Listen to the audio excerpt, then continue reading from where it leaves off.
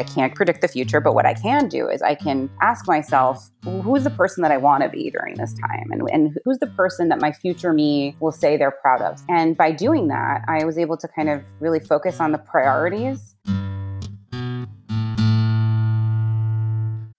Welcome back to the Thriving Lawyers podcast. We have an excellent guest today, and I don't need to explain it anymore. You'll see in a moment why I've said that. We have Sigal Barnes here, Chief Operating Officer for Lawline, and a very, very good friend.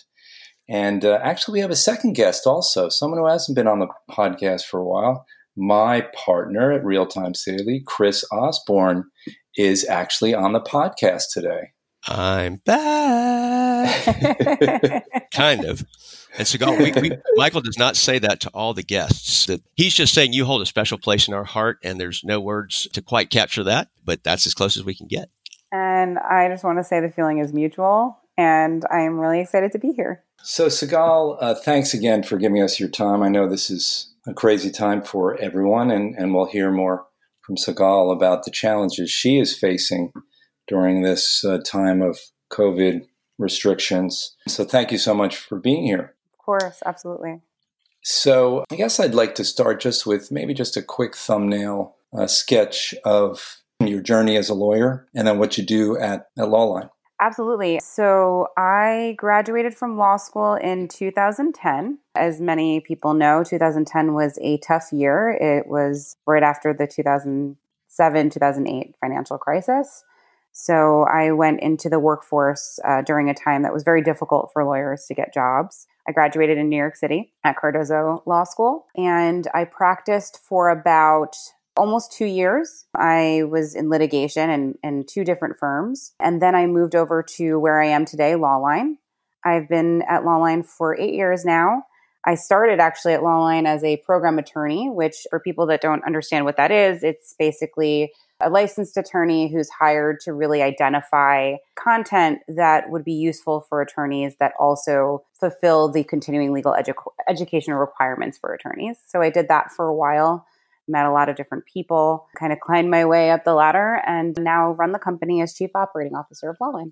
Yeah, that's a nice journey you took. And Lawline is such a wonderful organization. So basically, Lawline offers CLE programs for attorneys. Is that right? Correct. Yes. We are primarily online provider of continuing legal education. We do provide some live courses locally for New York and New Jersey attorneys to help them fulfill their live requirements. But generally speaking, we really kind of hone in on the online learning experience, and we create programming that is very specific to that experience. And we've been doing it for almost 15 years now. What led you to leave practicing law and transition to Lawline? When I went into the practice of law, I think I had a very specific idea of what I wanted to do, which I think a lot of us do when we graduate. When I was in college, I was an English major, a writer, still am. I love to write. And I felt that I could use the law to help protect writers and to empower writers and represent them. Just a little tidbit you shared when we were chatting before the interviews. You've done some screenwriting, is that right? Horror pictures, I think, is what you have done. Yeah. When I was in college, I did. Yeah, I wrote a horror movie. I don't think I knew that, and I didn't know about the writing piece, the angle to it. I find that interesting because law obviously is a place where a lot of us who like doing creative type things with words, and a lot of filmmaker type people like Michael as well. Mm-hmm. So very, very intriguing. Yeah, I wrote a screenplay. It was called Seven of Swords. I can share it with you. You just can't judge me too much on it. I would read it. I would read it excitedly and with no judgment, just love. I mean, okay, all right. Cool. Yeah, I'll share it with you guys afterwards. Maybe we'll make a CLE out of it, Sigal. That would be an incredible way to kind of full circle that movie. It would be a scary movie, though, for sure. That was kind of the intention of and what I thought I was going to be when I got out of law school. And, again, I graduated at a time that there wasn't a lot of jobs. So I kind of interviewed like crazy while also studying for the bar. And I landed a job in litigation. I was in the Bronx representing landlords in landlord-tenant disputes. A long way from writers and creatives. Yes, absolutely. And, I knew that when I took the job, but I also felt very grateful and lucky that I had a job, whereas many of my colleagues at that time did not. Or I don't know if lawyers remember, but during that time, not only could people not get jobs, they couldn't get even unpaid internships. And in some situations, people were like paying to have internships. It was a really weird time. And so I felt very grateful, but also it was a struggle for me because I never really anticipated being a litigator, never mind the type of litigator that I was. And it was a very high volume practice. So I was doing 30, 40 cases a day. And then I moved to another litigation practice, tax lien foreclosure. And ultimately, what I realized was I started to identify what I loved about practicing and what I didn't. And I just am not an adversarial person. I don't like to fight with people. I don't want that to be part of my everyday. But I did really enjoy meeting, the people that I represented, even the people that I was on the other side of the table. I really enjoyed speaking with opposing counsel, and I really enjoyed learning about how to be better at the practice. And I liked mentoring others, and I liked when they mentored me. And so I kind of started to try to think about what can I do with that information? How do I kind of keep the love of the law that I clearly had without having to feel like I was fighting people or like on some sort of different side of the table? And that's how I found Lawline. Lawline is all about relationships with lawyers, teaching lawyers, mentoring each other. And I haven't left since. Been there for 8 years.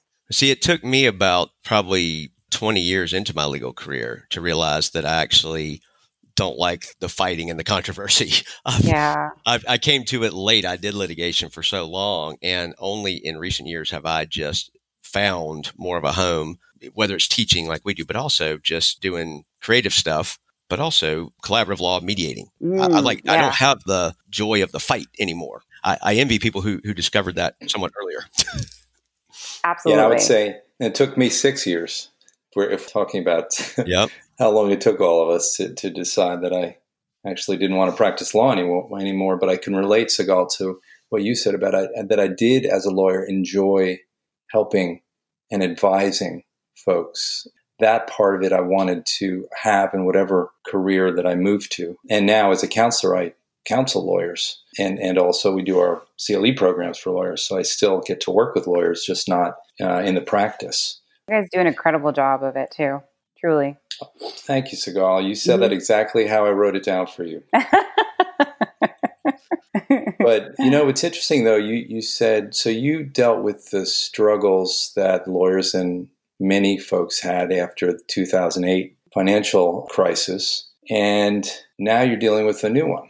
Not just you, of course. We all are. A different one. But I wonder, and you don't necessarily need to answer this question now, but you can. But I'm wondering what you learned about coping during that time in 2010 has informed how you're dealing with COVID and its restrictions now. Have you thought about that? Is there anything that you've been able to carry over, any wisdom from or experiences from then to now? Yeah, I think the major one, and it's something that I actually reflected on right before COVID hit. I wrote a piece on when we hit 2020, like the 10 things I learned in the past decade. And the major one that I learned that I have been applying for a while now and do apply now is where you work is just as important as what you do. And one of the things that I really recognized early on when I was practicing was I didn't feel very supported in either of the jobs that I was in, my practicing jobs. And I wanted to ensure that when this pandemic hit, that I was a very supportive leader to the people that were working for Lawline.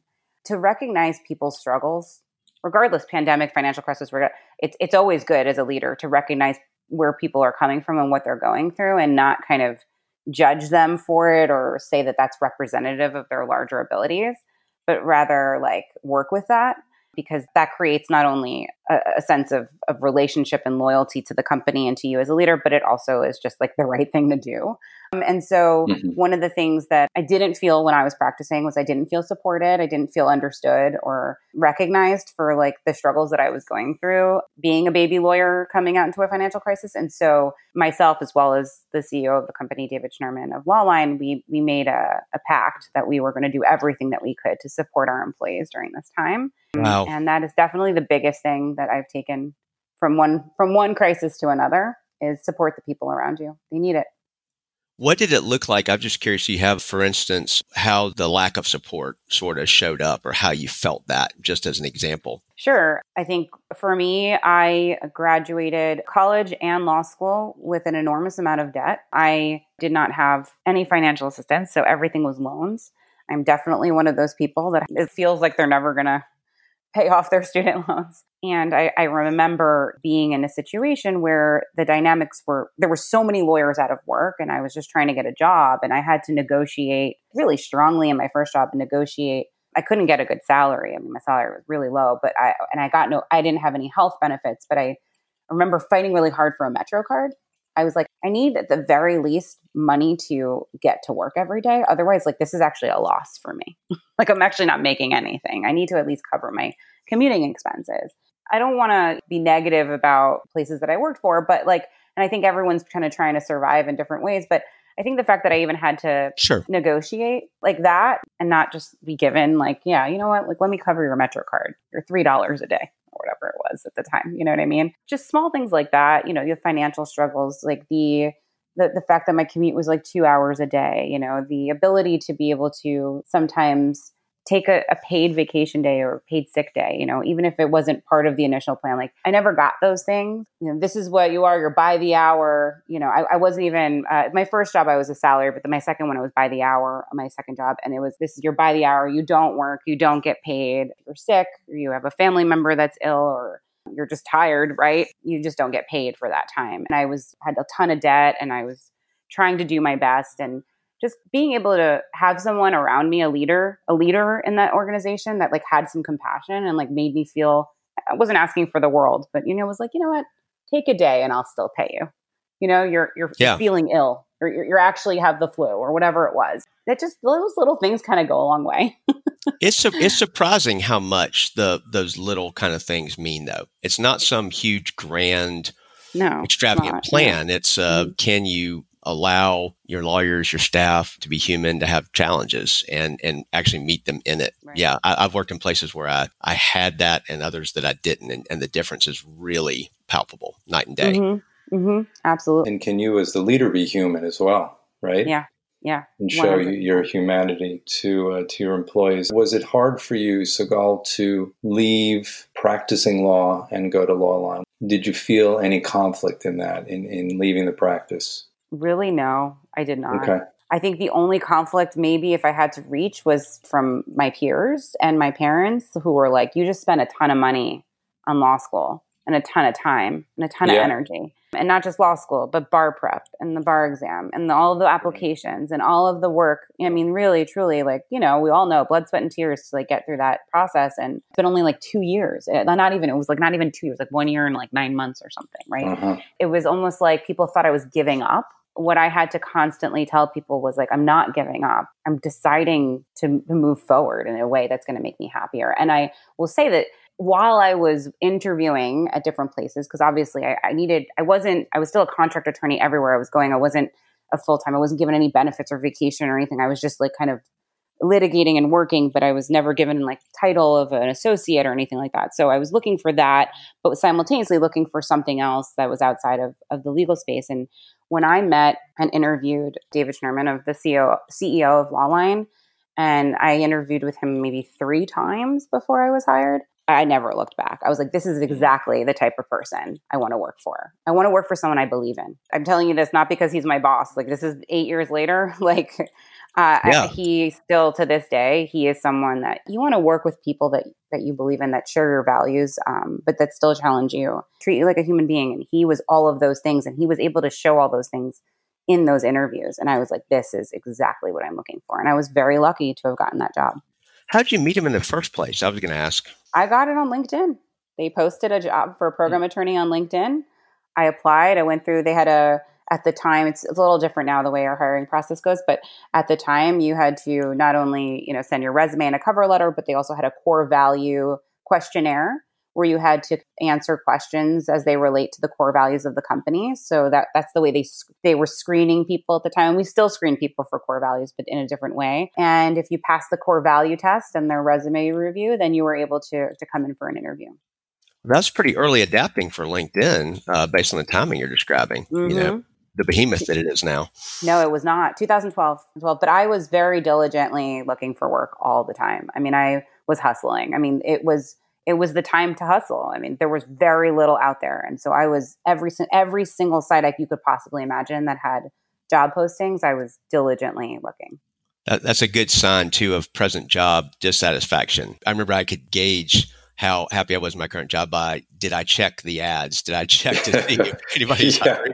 I remember finally a place when I stopped, I'm like, yeah, cool. If you're in a romantic relationship and you're looking at dating sites, that's probably not a good sign either. Exactly. So Sigal, the reason I asked that question about, was it difficult for you to leave? Because I made the same decision, not in terms of what I went to, but I found myself one morning in my drive to the New Jersey Attorney General's office at about 7:30 a.m., pounding the steering wheel because I was so miserable and I just didn't want to go to work. And that was not so subtle a sign that I needed to do something differently. And I had no conflict either. When people say, boy, that was courageous of you to leave the law after all that hard work you put in and money. And for me, it was not a hard decision because I was just so unhappy. Me too. And 100%. I needed to find something that filled me up. That I knew wasn't going to be perfect either, but that was closer to what I wanted to do and who I wanted to be. Yeah. I think there's very few times in my life that I can look back and say, like, I was 100% sure that what I was doing was the correct choice. Even when I applied for law school, I wasn't 100% sure that was the right thing to do. But, I was like 89% sure or something like that. But, there's always a little self-doubt. This was one of those moments where I had no doubt. Mm-hmm. No doubt. Yeah. So let's talk a little bit about the situation now and the challenges that Lawline is having and you personally regarding COVID. Absolutely. First and foremost, I'll talk a little bit about Lawline. Being that we are an online continuing legal education company, we were clearly positioned, and we're grateful to be positioned in a little bit of a stronger position than maybe people that were doing live in-person CLEs and things of that nature. So we were already in a place where, we didn't have to change like our business too much. And in addition to that, we were already a company where our CEO, David, is living in Barcelona. We have one of our executive team members living in Ithaca. I was mainly working from home. I had just become a mother of two in the last few years. So I was working from home, and everybody in the company had the option to work from home really as much as they wanted to. And, and then of course we have our, people that wanted to come in, they were able to. So we were already like on our way towards we were very comfortable with online learning. We were very comfortable with remote working, but still like going from business that was, a hybrid to a full-fledged remote company with no studio, which was the biggest part of our business model that we had to change due to COVID, was still a transition. Now, all of a sudden, our producers are filming all of their programs from home instead of in our studio. And there's a lot of logistics and technologies and security that we had to go through. Also making the decision to make everyone work from home before New York actually passed the stay-at-home law, we actually decided about a week beforehand that we were sending everyone home because we kind of saw it coming and we knew that it was going to happen, and we wanted to get a head start on that. So there was a lot of logistics and challenges as a leader of a company while dealing with your own emotional, mental stuff around the pandemic, trying to work while my two babies are at home, and also move an entire company remote and make sure that our core product is still working. So there was a lot that was going on in March, and it was extremely, extremely difficult. But we got it done, and I have a really great team that helped us get it done. So that was, from a business perspective, one of the things that was really challenging. Before you move on, David is in Barcelona. That's where he lives? Yeah, so David moved with his Oh, my family. goodness. They moved to Barcelona about August of last year. They moved. Wow. And it was amazing. And him and his family were able to travel and really enjoy. And then, as we all know, Spain was hit very hard with the pandemic. He was already stay at home well before the United States was even considering that. And he was a big reason why we took the measures as quickly as we did, because him and I were in contact all the time. You know, we have to be. And he was like, Sigal, it's time. It's getting so bad here, and it's going to happen in the United States, and we need to start preparing. And that's what we focused on. We put all other endeavors on hold, and we focused very deeply and efficiently and quickly to just get things moving for Lawline. Well, don't tell Chris, but I may see if there are any job openings at your Barcelona headquarters.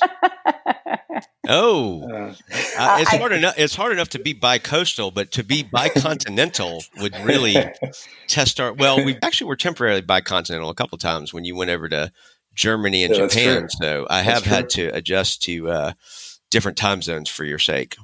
This is true. So Sigal, I'm sorry I cut you off. You were about to talk about your personal challenges, I think. Yeah. And I mean, just, sprinkled into all of that is, like everyone, was a lot of personal challenges. I have 2 babies. They're 11 months apart. I had 2 babies in 1 year, and they're not twins. One in January of 2018 and one in December of 2018. I also moved into this chief operating role in between those 2 maternity leaves. And so I was adjusting to be not just a mother of 1, but mother of 2, and a new role. And then the pandemic hit as well. Wow. And there was a lot of other people I had to take care of, in the company, and make sure that they were being supported. So it was a lot. But again, this is where it's so important where you work and who you work with, because the amount of support and flexibility and just compassion throughout all of that allowed me to continue to do my job and be there for my family at the same time. You mentioned earlier writing, and you have a vehicle we should probably mention where you write about that, about sort of juggling all these different things. Sure. Tell us the exact name. It's chiefoperatingmommy.com. Chief Operating Mommy. Oh, that's awesome.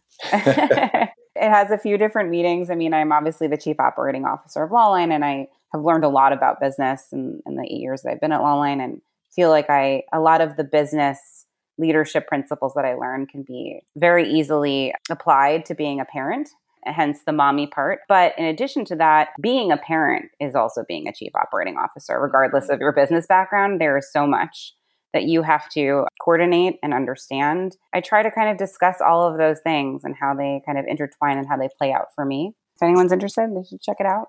I don't promote anything. I just hope that I can share what I'm learning and that it helps other people.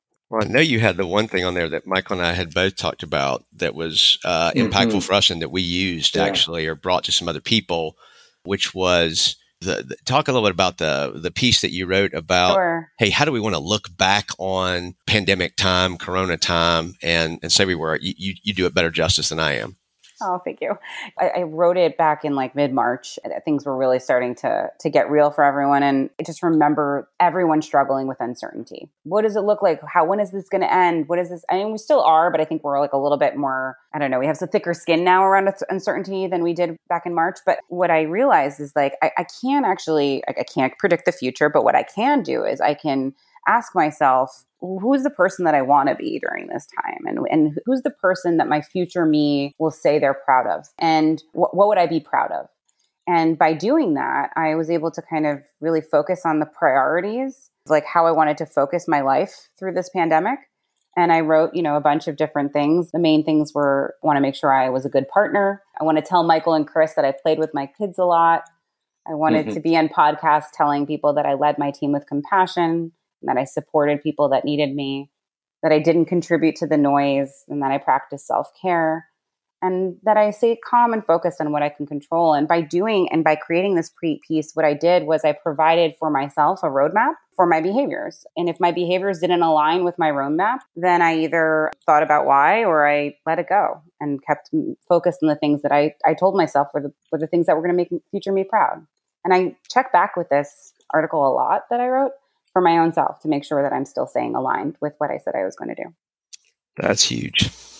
You know what's cool about that too, Sigal, is that you like writing, and it's small, it's limited writing, right? I mean, these are short pieces, but you're incorporating some of what you love into your life, which is nice.